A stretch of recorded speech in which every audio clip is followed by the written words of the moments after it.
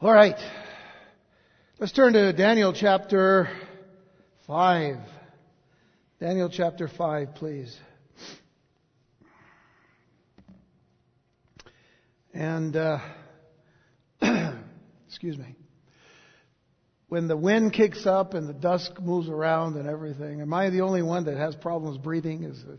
No? Am I the only one? No? Okay. I'm not alone then. All right. Well, I don't want us or any of us to have to deal with this, but, well, those of us that have lived here long enough, we just mess with it, Or it messes with us, actually. But we're okay. All right, Daniel chapter 5, the first 16 verses of this particular chapter, as we begin a new chapter now.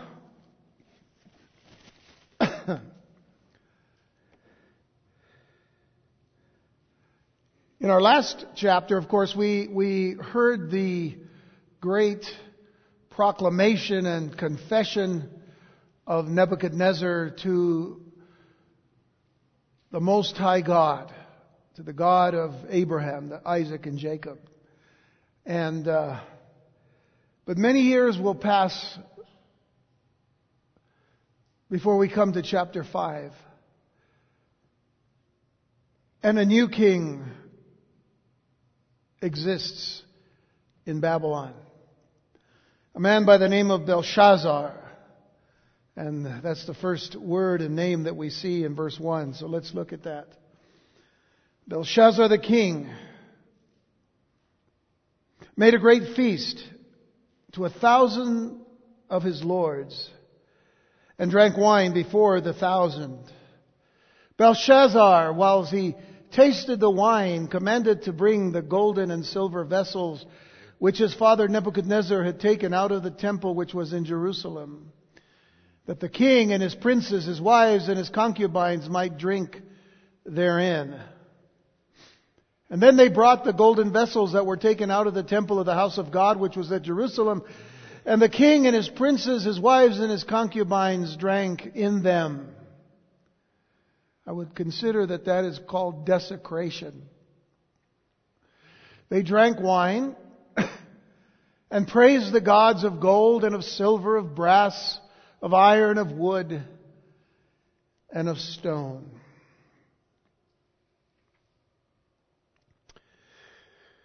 It is obvious that time has passed since the spiritual conversion of Nebuchadnezzar, since a new name is mentioned as king. And so time has also passed of the rule of Nebuchadnezzar in the kingdom of Babylon. And as we enter into this 5th chapter of Daniel, Nebuchadnezzar has been dead for some 23 years now, having passed in 562 BC, after reigning for 43 years. And this again is as historically accurate as it is biblically accurate. The Babylonian kingdom reached its zenith of power under Nebuchadnezzar, but would now begin to fall apart under questionable leadership. Now, it's been recorded by the ancient historian Berosus that after Nebuchadnezzar's death, the throne was taken by his son, Amel-Marduk.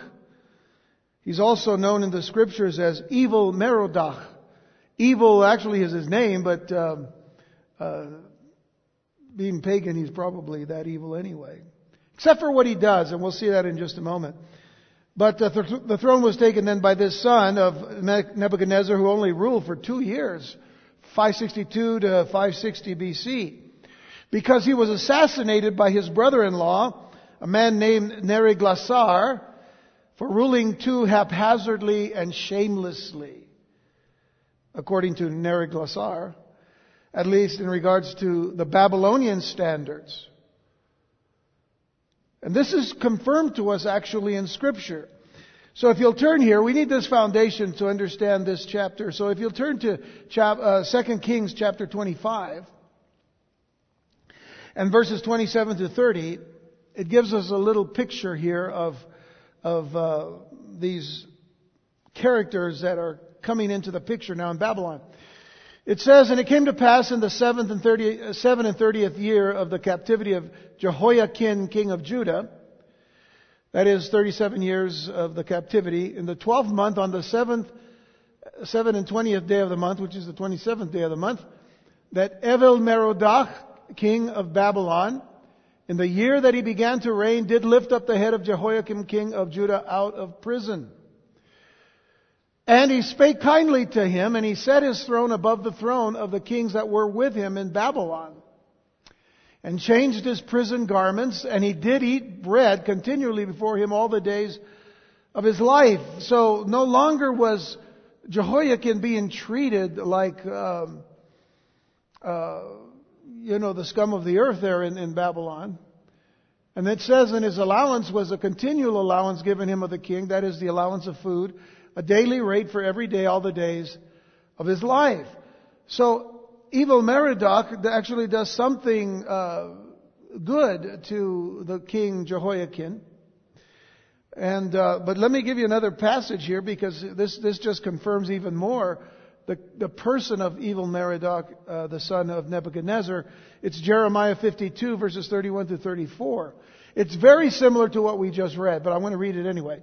And it came to pass in the 7th and 30th year of the captivity of Jehoiakim, king of Judah, in the 12th month, in the 5th and 20th day of the month, that Evil-Merodach, king of Babylon, in the first year of his reign, lifted up the head of Jehoiakim, king of Judah, brought him forth out of prison, and spake kindly unto him, and set his throne above the throne of the kings that were with him in Babylon. In other words, there were other kings from other nations in Babylon during that time. So he set him actually above. The kings were mistreated greatly because they were the leaders of all of their enemy nations. But he had something that caused him to be kind to Jehoiakim. And then it says, he changed his prison garments, and he did continually bread before him all the days of his life. And for his diet there was a continual diet given him of the king of Babylon, every day a portion until the day of his death, all the days of his life. And I mentioned this because to some extent this is also prophetic, or at least it's kind of a picture of what is yet to come. Because Israel, Judah and Israel together, but Israel as a whole, would suffer and did suffer great destruction. And that was prophesied of the Lord, that as long as his people would disobey him and rebel against him, they would be, to some extent, as a nation, destroyed. But there would always be a restoration. And this is a picture, a little bit of a picture of a restoration before they are finally brought back to the land. So it's just to show that God does not just destroy them completely, but actually gives a little hint of a restoring that takes place, and how God is taking care of his people in spite of their disobedience. So that's just something to think about. So now this Neriglissar ruled for 4 years. He ruled from 560 to 556 BC until he died a natural death. Now he's mentioned in Scripture as well. He's mentioned as Nergal-Sharezer. I'm not making these names up, folks. I mean, as a matter of fact, let's look at it. Jeremiah 39 verse 3. It says, and all the princes of the king of Babylon came in and sat in the middle gate, even Nergal-Sharezer. You see? I wasn't faking you out. And look at this. Samgar-Nebo, Sarsechim, Rabsaris, Nergal-Sharezer, Rabmag, with all the residue of the princes of the king of Babylon, and we're not going to mess with those names anymore, I don't think. But we do have a couple more names down in verse 13.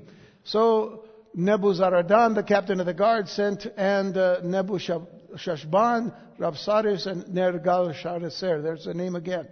That's the king that took over after Evil-Merodach. Rabmag and all the king of Babylon's princes. Okay. Well, that's just to show you he's in the Scriptures. He's mentioned there. So after Neriglissar, which is an easier name to say than this one, Neriglissar's death, he was succeeded by his son. His son's name is Labashi-Marduk, also known as Laborosoarshod.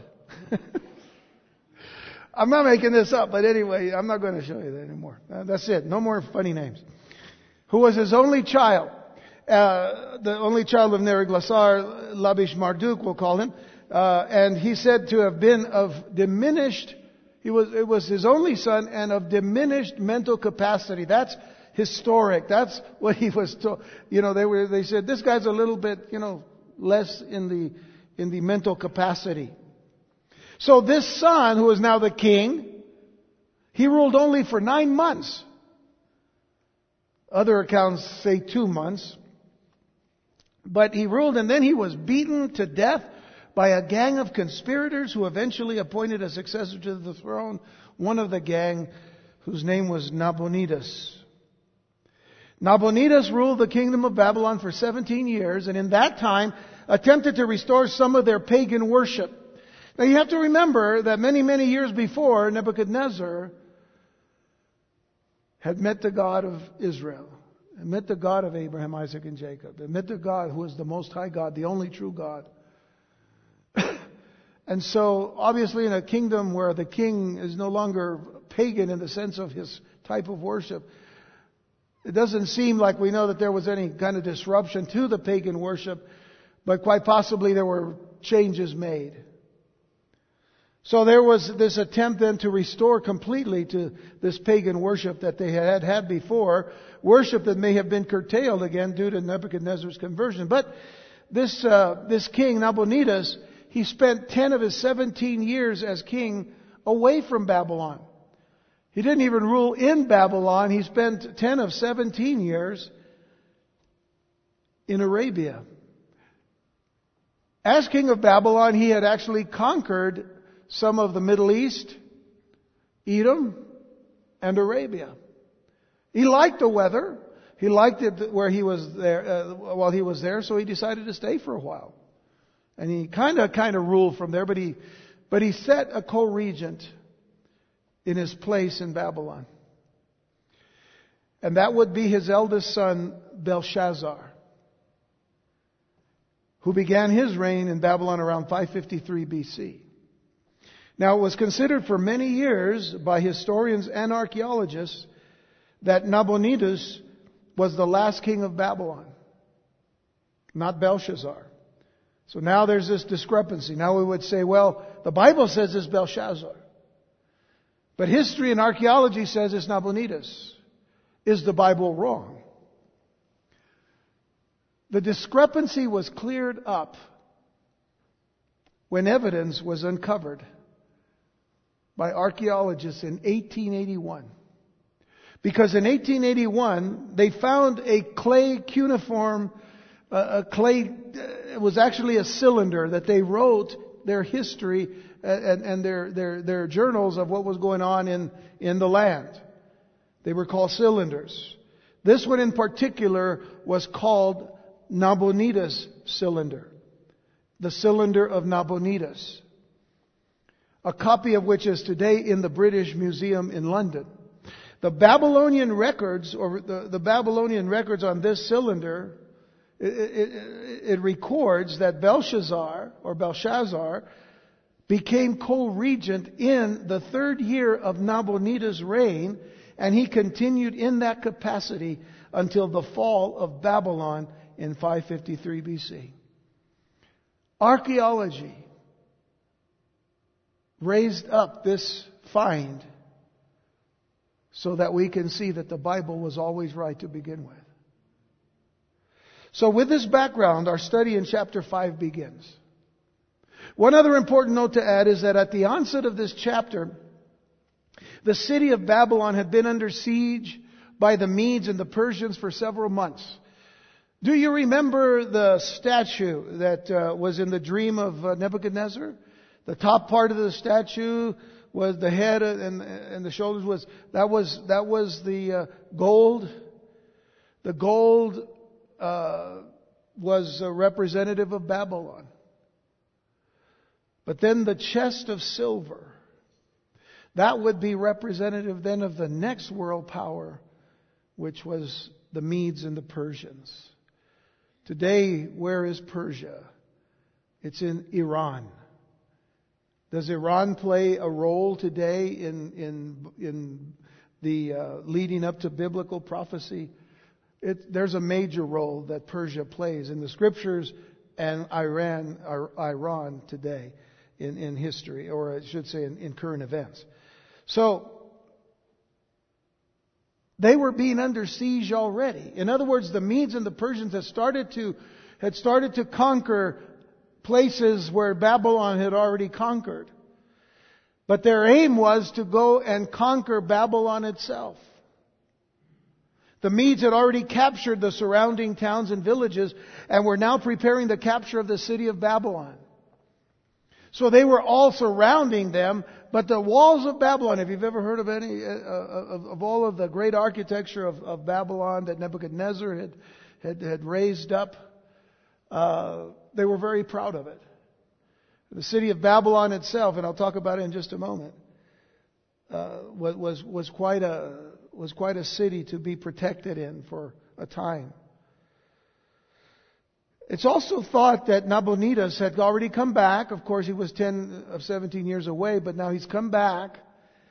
And he led a certain fight against the Medes and the Persians. And it is believed that during this time of chapter 5, Nabonidus had been captured by the Medes and the Persians. So, do you understand where we are here? There's war outside. Their king is captured, possibly. But inside, the co-regent, Belshazzar, is doing what? He's partying. Look at verse 1 again. Belshazzar the king made a great feast to 1,000 of his lords and drank wine before the 1,000. Now you would think that, with your father possibly out there captured, you want to go and get him, take care of him. Instead, they're inside the walls of this city and they're having a party, a drinking party actually. And then it tells us that Belshazzar, while he tasted the wine, commanded to bring the golden and silver vessels which his father Nebuchadnezzar had taken out of the temple which was in Jerusalem, that the king and his princes, his wives and his concubines might drink therein. In other words, bring those things we brought from Jerusalem. Let's use those to, drink our wine. Let's mock that king. Not many years before, his grandfather Nebuchadnezzar had captured those vessels. But then Nebuchadnezzar was given this rude awakening that the God of Israel is not to be mocked. So some time has passed, but lessons were not learned. So they drank out of those vessels, and then it tells us that they brought the golden vessels that they were taken out of the temple of the house of God, which was at Jerusalem. The king and his princes, his wives, his concubines drank them. And they drank wine, and they praised the gods of gold and of silver, of brass, of iron, of wood, and of stone. Let's go back to the kind of worship we used to have before. So this type of drunken feast was not uncommon. And it is quite possible that this party was thrown to give assurance to the leaders that they were safe within the walls of Babylon. Now keep in mind that the walls of the city were 350 feet high. That's pretty high. 350 feet high. They were 80 feet thick. The walls were 80 feet thick. And they extended some 35 feet below ground. So it was a tremendous foundation for this city. They had some 250 towers on these walls that extended another 100 feet in the air. The towers themselves could be seen from miles and miles away. They had the Euphrates River running through the city, which supplied them with water, and they had enough food to last them 20 years without ever opening the gates of the city. And so this feast was thrown to encourage his people and to show the armies of the Medo-Persians how foolish they were in trying to take this city of Babylon. The wine that flowed at this party was not just to enjoy the taste of good wine. The word that is used for tasted in our text implies that they were also enjoying the inebriating effects that the wine produced in them. They were really liking the buzz that they had.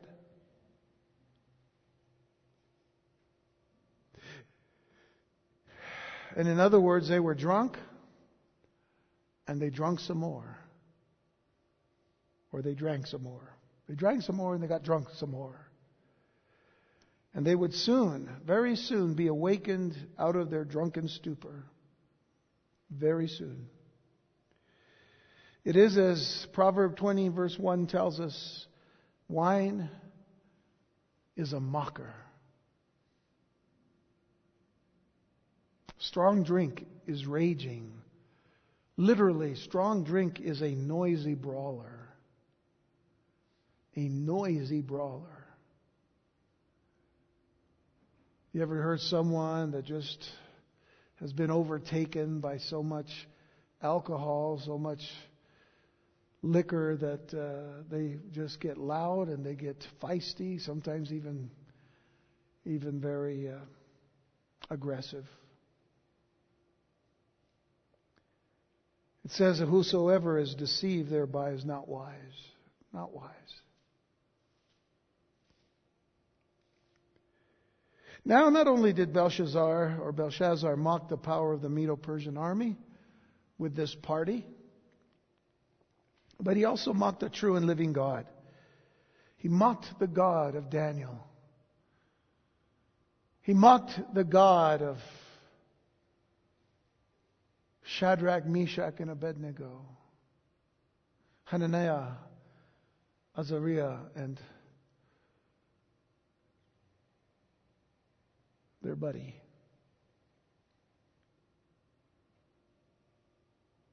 Would be called Abednego. I forgot his first name. I'll get to it. Senior moment. But some 70 years earlier, Nebuchadnezzar took some of the temple articles and brought them back to Babylon with him. These vessels were stored. They were displayed as the spoils of their victory. But now we see Belshazzar take them out of the storage and use these vessels of the living God to toast their gods with. That's pretty mocking, isn't it? And it fits with Proverbs 20. Wine is a mocker. It causes you to mock. The king would soon learn an ominous lesson. You know what that lesson was? Hebrews 10 verse 31. It is a fearful thing to fall into the hands of the living God. It's a fearful thing.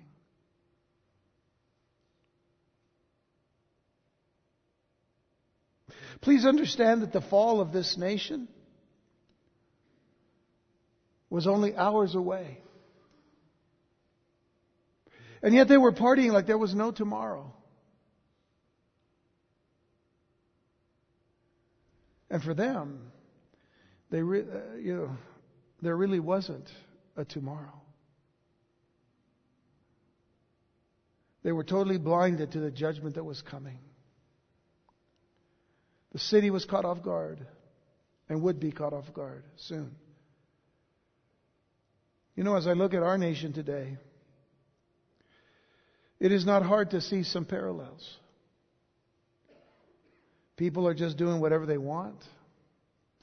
Many of them mocking God. God is mocked every day on the internet. God is mocked every day on TV. Every day. God is mocked every day at the movies.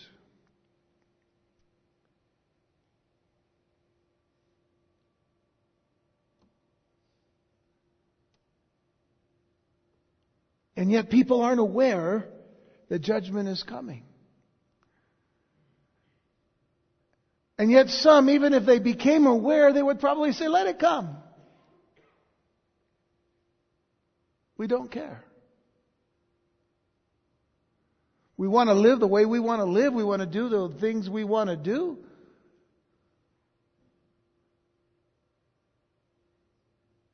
If we become our own gods, there's a God enough to worship.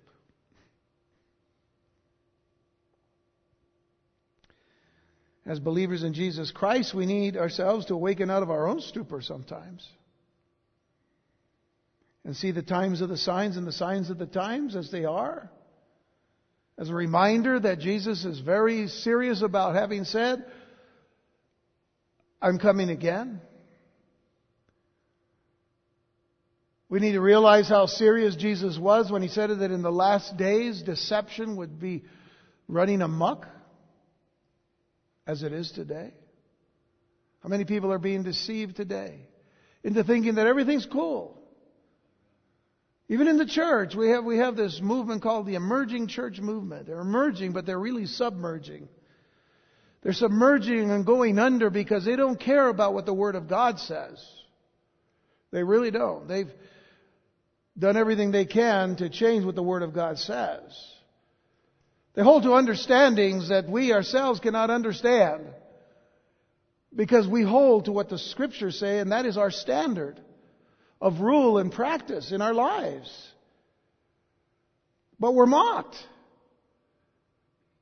because we believe in marriage that belongs to just men and to a man and a woman.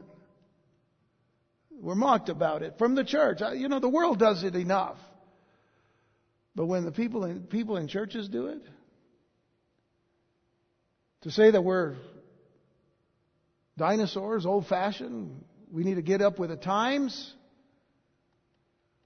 Last time I checked, the Scripture says in Hebrews chapter 13, verse 8, Jesus Christ the same yesterday, today, and forever. Last time I checked, throughout the Old Testament, throughout the Hebrew Scriptures, last time I checked, it tells us that God never changes. That's the God that we serve. That's the God that we love. That's the God that saved us. What kind of appreciation is it if we decide that we want to tell the Lord, well, Lord, thanks for saving us, but you know what? We really don't like this. Well, I see here in your Word. You got to be up with the times, Lord. Besides, didn't you make these people that way?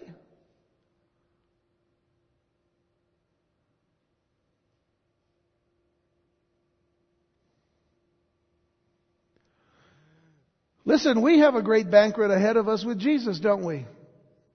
The marriage supper of the Lamb. I'm excited about that. I want people to go and be there with Jesus. Jesus says that, as a matter of fact, the Scriptures tell us Jesus is going to serve us. That's going to be a blessing. But now, today, there's work to be done.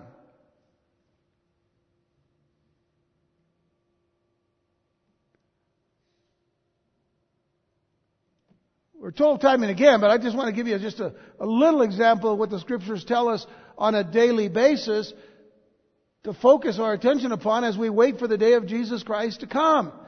We're told in Ephesians 5 verse 10, as a matter of fact, it says, proving what is acceptable unto the Lord. I know it's a kind of an awkward place to start, but what Paul has been talking about is having come out of darkness into light, and we are people of light.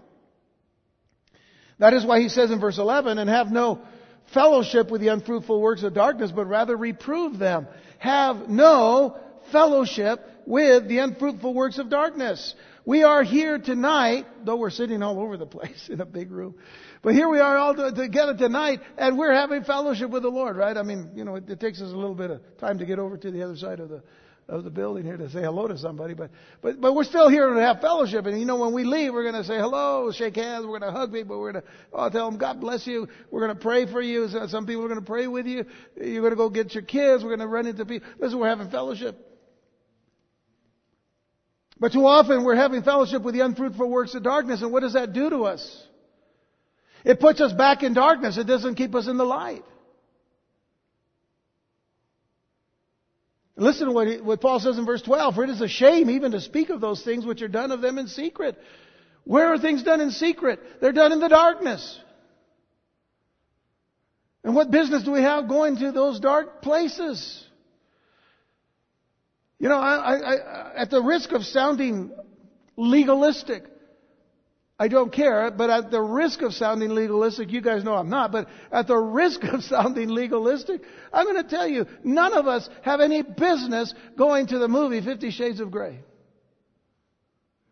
In fact, none of us have any business reading the stupid book. I heard something very important, very interesting today.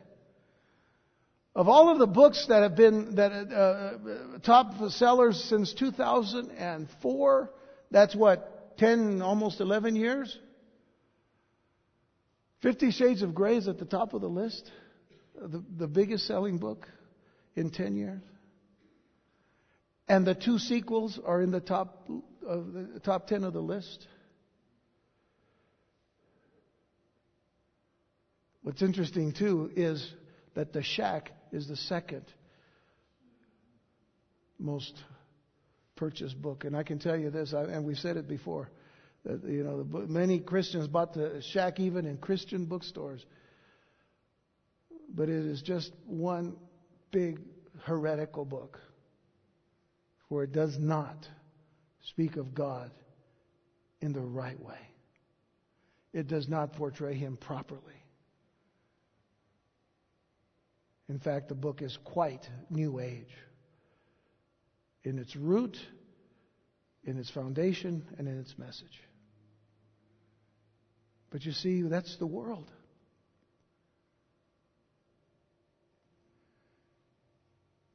Verse 13, Paul says, "But all things that are reproved are made manifest by the light. For whatsoever doth make manifest is light." Light reveals. The light of the glory of God revealed the sin of our life. Until the only thing we could do was go to the Lord for mercy. "Wherefore he saith, Awake thou that sleepest, and arise from the dead, and Christ shall give thee light. See then that you walk circumspectly, that you walk carefully, not as fools, but as wise, redeeming the time, because the days are evil." Redeeming the time, getting back the time, buying back the time, making the most of the time that God has given us, because the days are evil. Make the most of every opportunity. Make the most of every opportunity for Jesus Christ. In the light in which God has placed us now. To strengthen that understanding, Romans chapter 13, verses 11 through 14 says, "And that knowing the time, do we know the time? That now it is high time to awake out of sleep, for now is our salvation nearer than when we believed." We are closer now to the day of our salvation, when Jesus Christ comes. He says, "The night is far spent, the day is at hand. Let us therefore cast off the works of darkness." There it is again. Darkness and light. Darkness and light. We've gotten to the point in our country today, we've gotten to, and it's been around a long time. I'm not saying it's brand new. It's not brand new. It's the old lie just packaged in so many different ways for thousands and thousands of years. But we've gotten into this thinking that, we look for ambiance. We look for, some atmosphere. We like to go into places that are just dark enough, but enough light, so we can see our, we don't, put our toe into a table or a chair or something and hurt ourselves. We just need enough light to get to where we're going so we can stay in the darkness. And some of us used to play in nightclubs, and we used to do all kinds of stuff. We like the darkness. But then so do cucarachas. Because the moment you turn on the light, man, you start to scatter. And there were enough times when I was playing in nightclubs at 2 o'clock in the morning when they needed to get people out of there. They turn on the light and everybody would, they would scramble right out the door. Because most of the time they were living in sin. Do you understand? Let us walk honestly. You see, as Christians, you're wondering, how come we're going through this? Because we have to check our hearts. We have to check our hearts every day as Christians. as believers in Jesus. Let us walk honestly as in the day, not in rioting and drunkenness, not in chambering and wantonness, not in strife and envy, but put you on the Lord Jesus Christ and make not provision for the flesh to fulfill the lust thereof. Put on the Lord like a garment. Put on Jesus Christ. And make no provision for the flesh to fulfill that lust of the flesh. And I can tell you, we fight this battle every day. That's why every day we need to be filled with the Holy Spirit. Every day we need to be in the Word of God. Every day we need to be on our knees. Every day we need to be trusting in the Lord to give us what we need to make it through this day, knowing that we're going to make it victoriously because of Jesus Christ. Because we stay in the light of the glory of Christ, not because we stay in the darkness of the world. Okay, getting back to our text, because we're in Daniel tonight, okay? So getting back to our text, the banquet room. The banquet room where all of this feasting was going on may have already been found by archaeologists. A number of years ago, these archaeologists uncovered a room some 56 feet wide and 173 feet long. That's a pretty good sized room. And midway in this long hall, along the wall, there was a niche. And it was discovered there right in the middle of this wall. And it is considered that is where the king may have sat. You know, usually in the middle of everything so we can see everything that was going on. And the wall behind him was made of plaster, making it an ideal place for what takes place next. Shall we look at our text in verse 5? It says, in the same hour. Now remember, they're in this place just drinking up a storm. And using the vessels of the temple of God from Jerusalem. They're using those to drink and get even more plastered as it were. Now, you wonder where the word plaster comes from. They were plastered themselves probably against the wall. In the same hour came forth fingers of a man's hand. Now we don't know how big this is yet. But fingers of a man's hand and wrote over against the candlestick upon the plaster of the wall of the king's palace. And the king saw the part of the hand that wrote, the finger. And then the king's countenance was changed. You think? The king's countenance was changed, and his thoughts troubled him, so that the joints of his loins were loosed, and his knees smote one against another.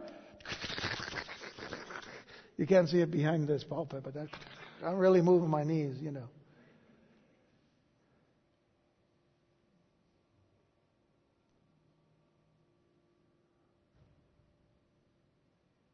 I wonder if for even a moment that this king was probably going, man, I really drank the wrong thing right there. I shouldn't have mixed that with this and blah, blah, blah, you know, because I'm seeing things. But fear had set in because he saw what he saw, and what he saw was real.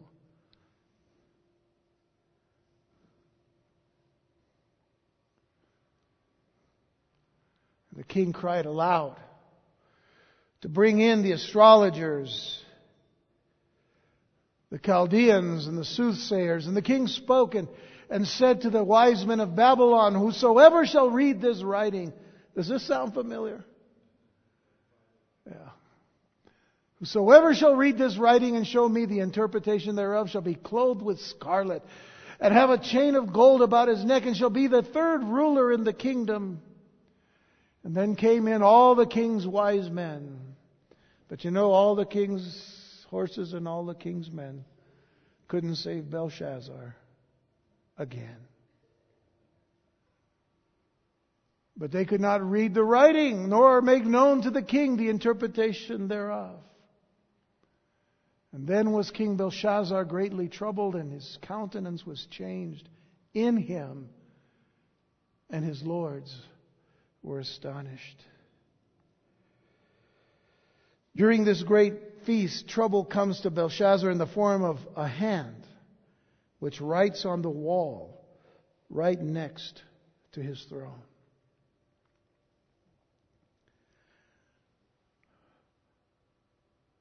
I guess you know that then where this expression comes about reading the writing on the wall.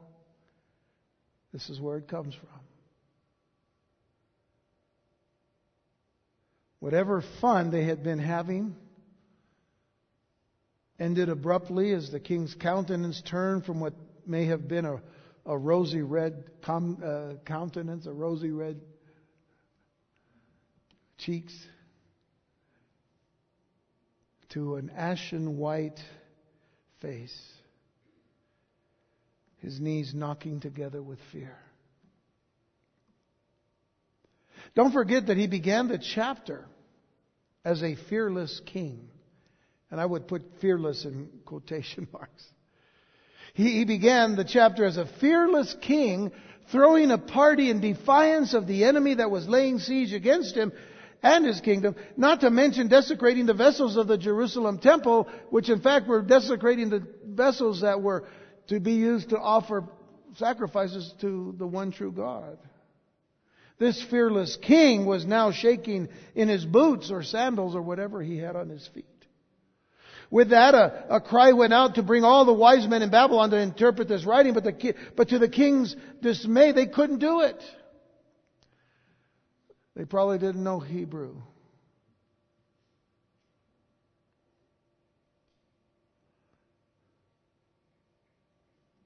Belshazzar knew he was in for trouble. And he knew he was in trouble.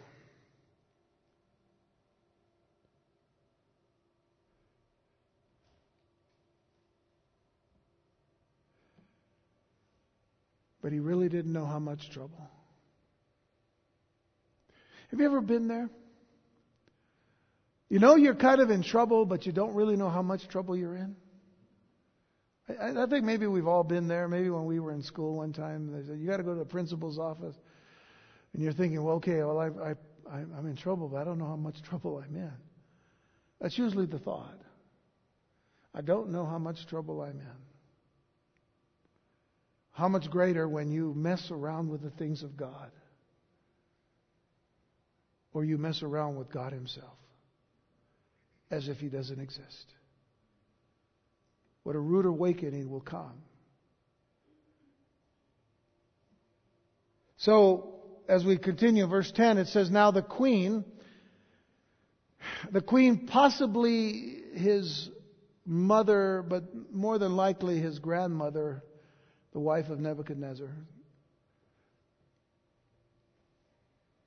by reason of the words of the king and his lords, came into the banquet house. In other words, she was in her room, wherever that was in the palace, but she heard a lot of commotion, a lot of noise, a lot of stuff was going on.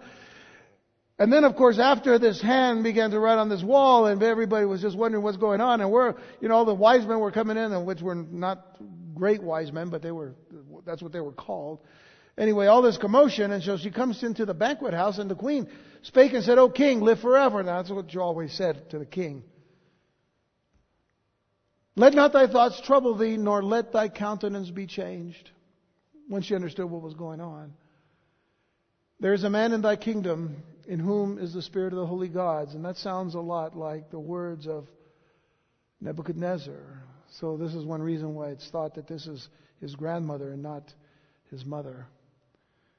Because she would have known very clearly about Daniel. There is a man in thy kingdom in whom is the spirit of the holy gods, and in the days of thy father light and understanding and wisdom, like the wisdom of the gods, was found in him. Whom the king Nebuchadnezzar, thy father, the king, by the way, thy father. The reason is because in their language they didn't have a word for grandfather. So remember, Abraham, Isaac, the son of Abraham, Jacob, the son of Abraham. So that, it's the way they talk then. So that's how you have to understand that. From the king Nebuchadnezzar, thy father, the king, I say, thy father made master of the magicians, astrologers, Chaldeans, and soothsayers. In other words, he made Daniel that, the master of the magicians and all. For as much as an excellent spirit and knowledge and understanding, interpreting of dreams and showing of hard sentences and dissolving of doubts were found in the same Daniel, whom the king named Belteshazzar. Now let Daniel be called, and he will show the interpretation. Have you ever wondered why Daniel's always the last one to be called? I think we talked about this last week, because remember last week, Daniel was the last one called. So the queen, in hearing, again, all this turmoil going on, responded to the trouble. But she knew and had seen the true God's transforming power in Nebuchadnezzar.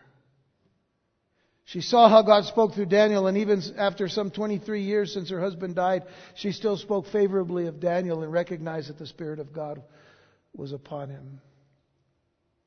By this time, Daniel is in his 80s, and the Lord is still using him. None of us are ever too old to be used of God. For that matter, we're never too young either. The Lord is always looking for people that He can work through for His glory. The eyes of the Lord, it tells us in the Scriptures, the eyes of the Lord go to and fro throughout the whole earth to find hearts that are loyal to Him. We're told in Romans chapter 6, verses 11 through 13, likewise reckon you yourselves to be dead indeed unto sin, but alive unto God through Jesus Christ our Lord. Let not sin therefore reign in your mortal body, that you should obey it in the lust thereof.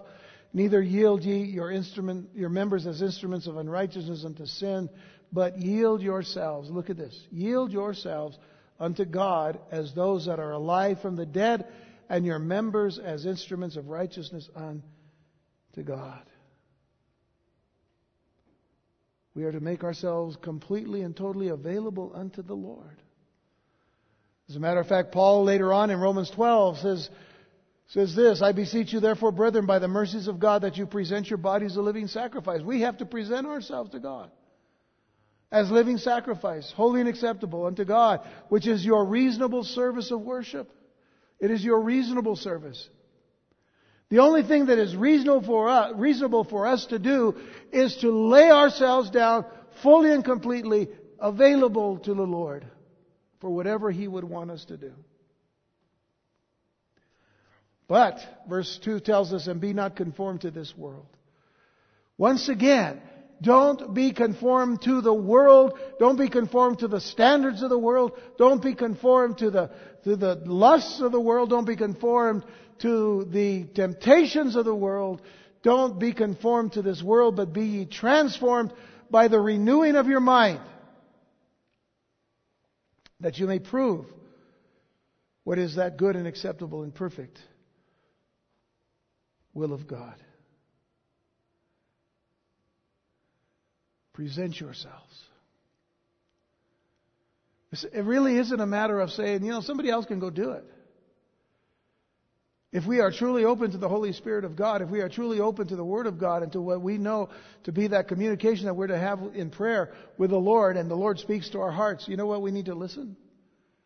We need to listen, and then we need to act. We have a book in the Scriptures called the Book of Acts. It's not the book of thinking. It's not the book of wondering.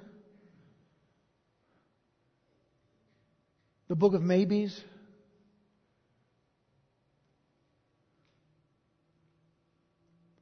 It's not called the book of wannabes. It's not the book of might be's. The book of Acts. The Acts of the Apostles. And you got to remember that at the end of the book of Acts, there's no amen, because it's still going on. It's still going on today. We're living in Acts 29. You know what that is? That's our chapter. The apostles ended in Acts chapter 28, but we go on. What about our Acts? It's not the book of wishful thinking. It's the book of service unto God. So as I said, finally, Daniel at last. Daniel at last. Go get Daniel again. Verse 13, then was Daniel brought in before the king, and the king spake and said unto Daniel, Art thou that Daniel, which are of the children of the captivity of Judah, whom the king my father brought out of Jewry, which actually is brought out of Judah? That's one of the things I don't quite like, is the use of that word, because really it's Yahud, which is Judah. So anyway, But anyway, we go on. I have even heard of thee, that the Spirit of the gods is in thee. Well, yeah, he just heard it from his grandmother. I've heard of you, that the Spirit of God is in thee, or the Spirit of the God's here, but it's the Spirit of God, remember from last week. And that light and understanding and excellent wisdom is found in thee. And now the wise men, the astrologers, have been brought in before me that they should read this writing and make known unto me the interpretation thereof. But they could not show the interpretation of the thing. They couldn't give me an answer as to what this writing is. And I have heard of thee that thou canst make interpretations and dissolve doubts. Now, if thou canst read the writing and make known to me the interpretation thereof, thou shalt be clothed with scarlet. I mean, in other words, it's more like a purple color, like the color of royalty. You shall be clothed with scarlet, have a chain of gold about thy neck, and you shall be the third ruler in the kingdom. So it seems that Belshazzar's memory has been jarred a bit by the events that took place, and it's verifying if this was the Daniel who was of the captives of Judah. Remember, he's about 80 years old, or he's in his 80s. And once that's established, the king tells Daniel that if he can read the handwriting on the wall, that he will be rewarded. He'll be clothed in the color of royalty. He'll be given a gold chain around his neck, one of the highest honors actually given in Babylon. Remember how gold was so important to Nebuchadnezzar. But lastly, he would become the third ruler of Babylon. Literally, the ruler of a third of Babylon. The ruler of a third of Babylon. Now, why is that significant? Well, with the information that we looked at about Nabonidus, and Belshazzar both ruling as king. Remember, they're the co-regents. It would make sense then that Daniel could not be second in command, but would have to be third in command. So it is amazing the details that the Lord gives us in His Word to confirm His Word to us and show us that He is indeed the true and the living God. Just a simple thing like that. You'll be third ruler. You'll be a ruler of the third of the kingdom. Because there's two of us already. That makes sense. Because the Word of God is rational, it is reasonable, but it is reliable, and it is right. So let's conclude with this, because we don't have enough time to actually go into the rest. The rest is yet to come. It's the rest of the story. It's the big moment here for Belshazzar. But it's interesting that people could see that the writing was on the wall, and it made them fearful.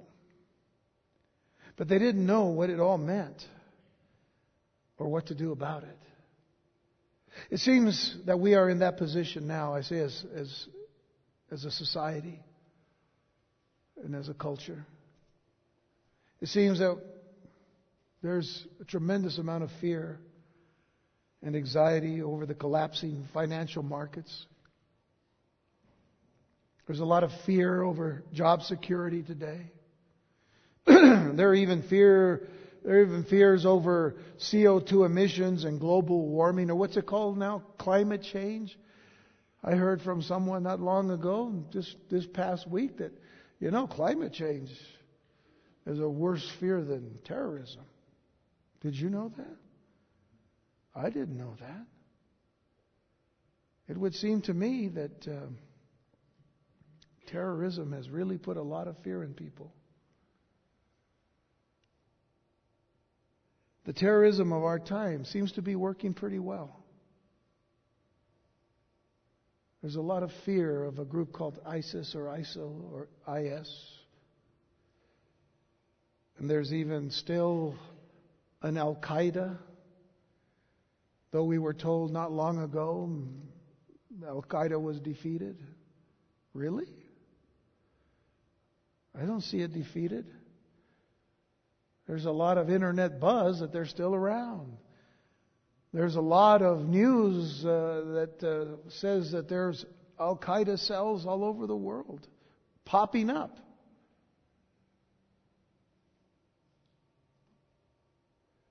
And enveloping actually even nations. The fear. So what is needed? What is needed is a Daniel who can not only see the writing on the wall, but also can interpret the signs for the people.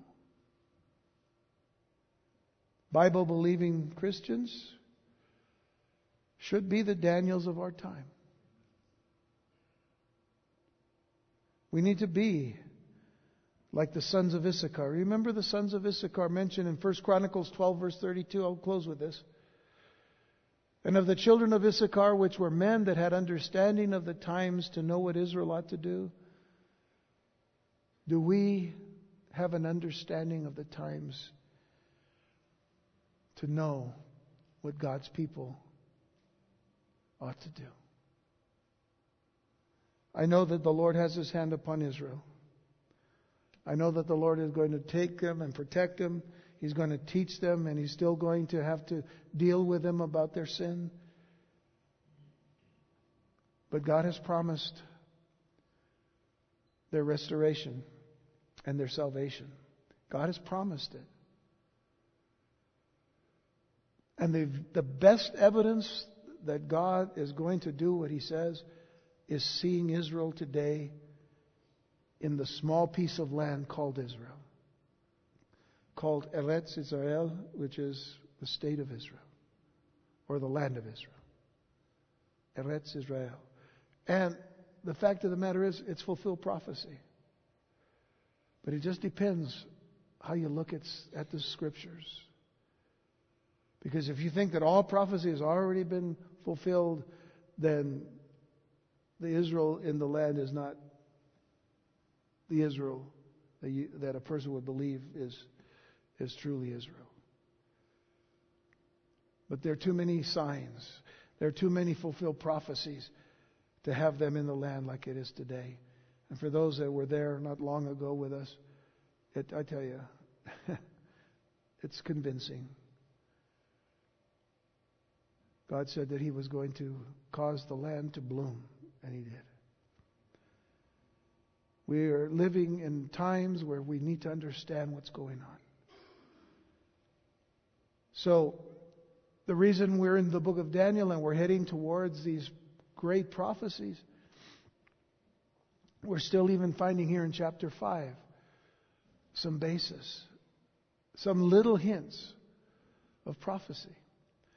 Back in the book of Revelation not long ago, I was when we were studying the chapters dealing with Mystery Babylon the Great, the mother of harlots, when we were trying to identify who that was, I made the suggestion that Mystery Babylon is the kingdoms of Arabia, United Arab Emirates, that whole Arabian Peninsula area, those particular groups. I made the suggestion to think carefully that the possibility is that these are, in fact, what makes up this Mystery Babylon, because of all of the clues given to us in the verses around it. But how interesting that Nabonidus, the father of Belshazzar, finds himself for a time in Arabia. Just something to think about. Just something to think about. Because there's so much that foretells, there's so many things that kind of happen to point us to what's going to take place in the fullest sense when prophecy is fulfilled.